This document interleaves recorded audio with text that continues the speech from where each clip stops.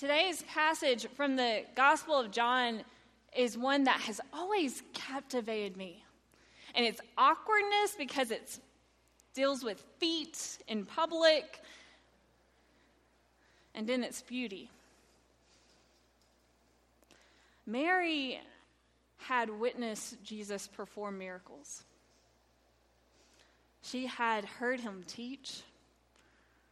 Mary had come to know Jesus' heart.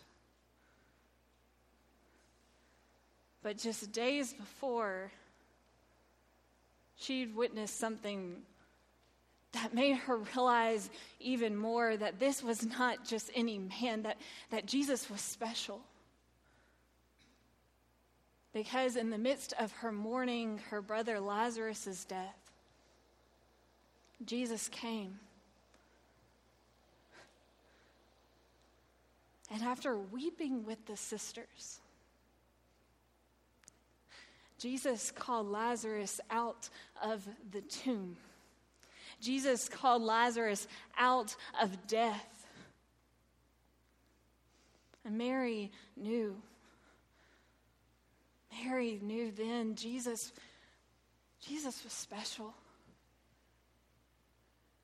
And so Mary, moved by who Jesus was,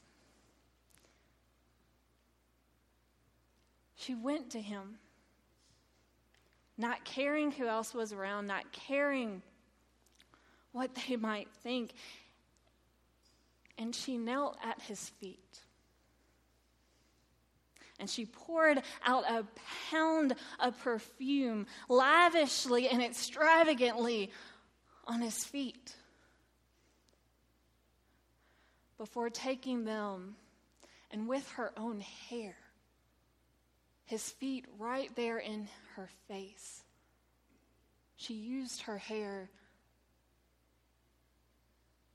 to dry them. Because she was so moved by who he was. She wanted to do something. She wanted to worship him, because that's what it meant to kneel at someone's feet. That's what it meant to pour out perfume on someone, to anoint them. It was an act reserved for royalty. It was an act reserved for worship.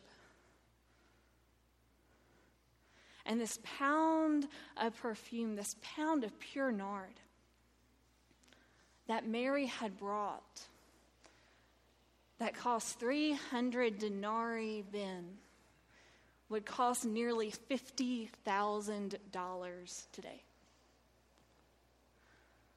It wasn't nothing what Mary did. More than likely, Mary took everything that she had, her security, to buy this perfume to anoint Jesus' feet. Because she knew that he was worthy of this act of worship. She knew that he was trustworthy for her to do this. From the first moment that Mary encountered Jesus, and every moment that followed only validated to her that she wanted her story to be a part of Jesus' story. She wanted her story to be about the story that she knew that God was writing. She knew that she wanted her story to be about Jesus coming to usher in the kingdom of God. She knew that she wanted her story to be about good news for the hurting and the sick and the hungry and the thirsting and the outcasts. Mary knew that she wanted her story to be about Jesus' invitation that everyone is welcome to God's table.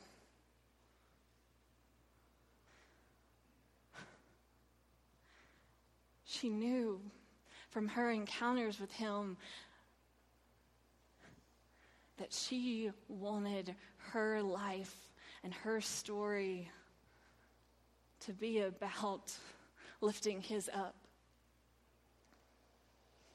This month at St. Matthew's, we've been talking about our story, about the story that God is choosing to write here at this church, in and through us. It's a story that we just have to look around ourselves to see God at work. I tell other pastors the things that our church is doing, the things that are happening, and they are inspired by us. They tell me that they are going to be praying for us because they know just from the stories, from what they hear, that God is doing something here. That our story here at St. Matthew's is part of God's story for his kingdom. We've talked about, as part of our story, the need for our presence. The need for us to choose to claim our place in the story that God is writing. The need for us to be present and to be formed as individuals and as a community of faith in God's word. We've talked about our story, our gifts. About the fact that God has placed within each and every single one of us at our birth particular gifts that we can use for the good of his children and for the glory of his name. That God has thought so much of us to place those gifts within us. But there's still a part of our story that we haven't talked about. And it's a part of our story that we usually get pretty uncomfortable when we talk about it. And if you're a visitor, I really apologize, and I promise we do not talk about money every Sunday. But at the same time, today, I don't feel uncomfortable talking about money. Because the financial part of our story is part of our walk with God, and we can't avoid it. How we as Christians view money and how we spend our money, every bit of our money, is part of our discipleship. And we can't forget that. We can't run away from that. It is a part of our story with God. And the fact is that this church cannot be who we have become known in our community to be. That we cannot even gather here on Sunday mornings for worship without our gifts of money. It takes money to run. It takes money to do things. And yes, that can be uncomfortable.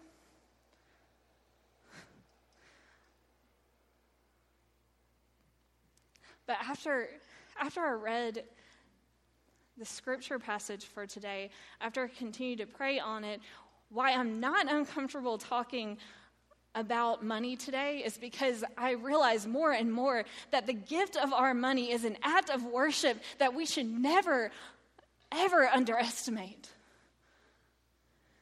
That the gifts that we bring, every gift that we bring to the feet of Christ, that are used for his glory and his kingdom, is beautiful.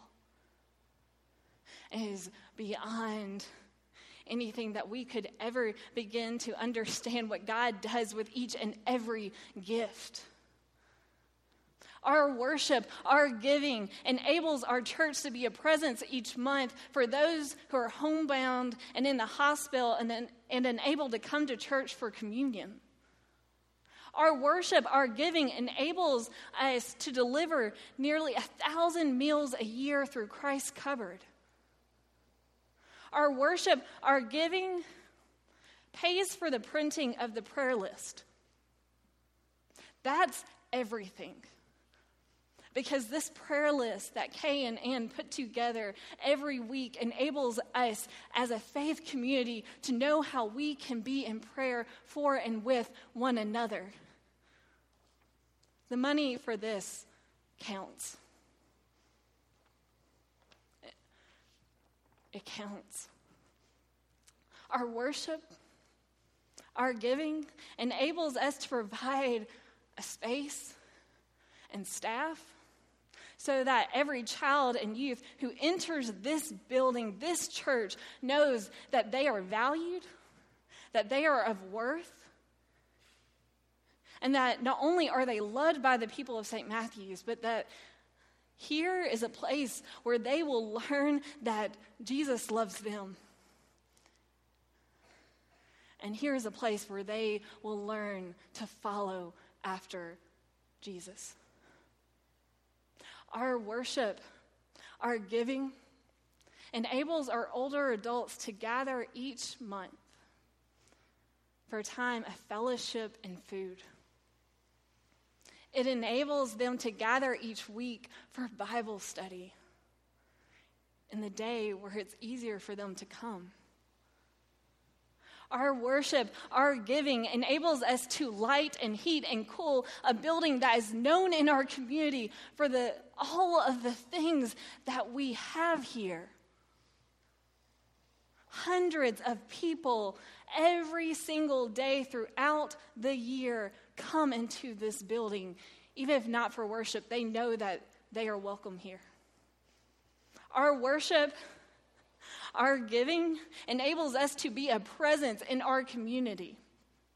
There are partnerships with Madison County and Allied Against Poverty, Forest Trinity Mission, Kairos Prison Ministry, and Birthday Gift for Christ, where every year our church takes up the challenge to make Christmas happen for 50 to 60 families in need. Our worship, our giving helps us to extend our reach and our presence beyond our geographic location to Honduras, to the places affected by Hurricanes Irma and Harvey and Maria. Our worship, our giving, along with the giving of other Methodist churches around the world, enables us to be a part of the planting of churches. And it enables us to help fund missionaries who go out and proclaim the good news of Jesus Christ to those who have never heard his name. Our worship, our giving here enables us to pave new paths that God is calling us to walk down. Like this year, we had our first annual family retreat with 77 people, 18 families attending, and each one left saying what a transformational weekend it was. Our worship, our giving is helping us start a special needs ministry that is needed in not only this church, but in this community, so that people can feel safe and comfortable coming to this church, knowing that no matter what the special need is in their family, that we will be able to one day provide for them so that they can come. Our worship, our giving makes us a part of every life touched by this church. Every person who is impacted by the mission and ministries of this church owes it to the gifts that are given, that make it possible. Our worship, our giving,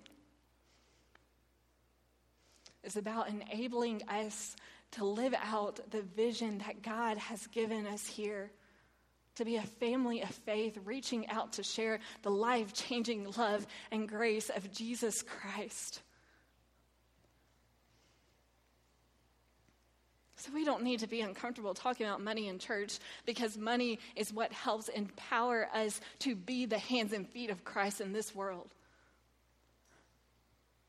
God is doing something here. God is continuing to dream new dreams for us. God is continuing to show us new paths by which we can follow and by which we can be faithful. And it's all because of you. It's all because of all of us who choose each and every month to give, to support what God is doing in and through this particular family of faith.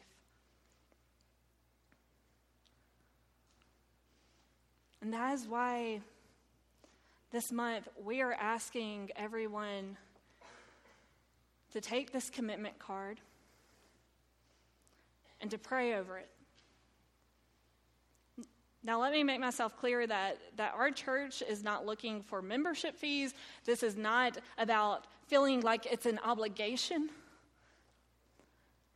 Because what we believe is that when we look around and see what God is doing here, that we will want to be a part of it, that we will want all of our story to be a part of what God is doing here.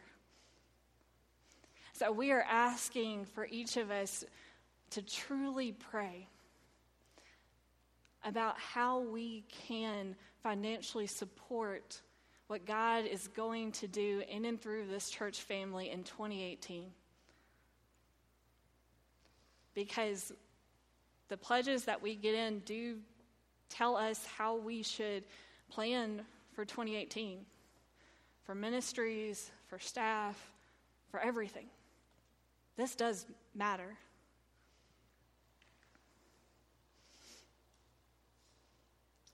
And here's the thing.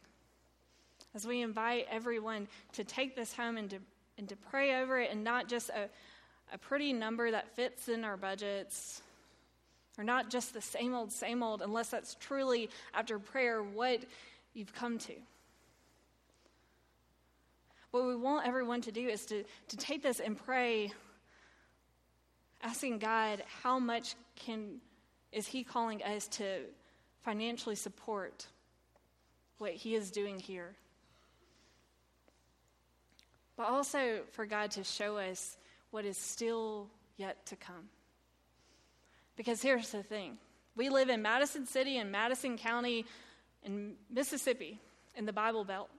And still over half of the population doesn't care about going to church.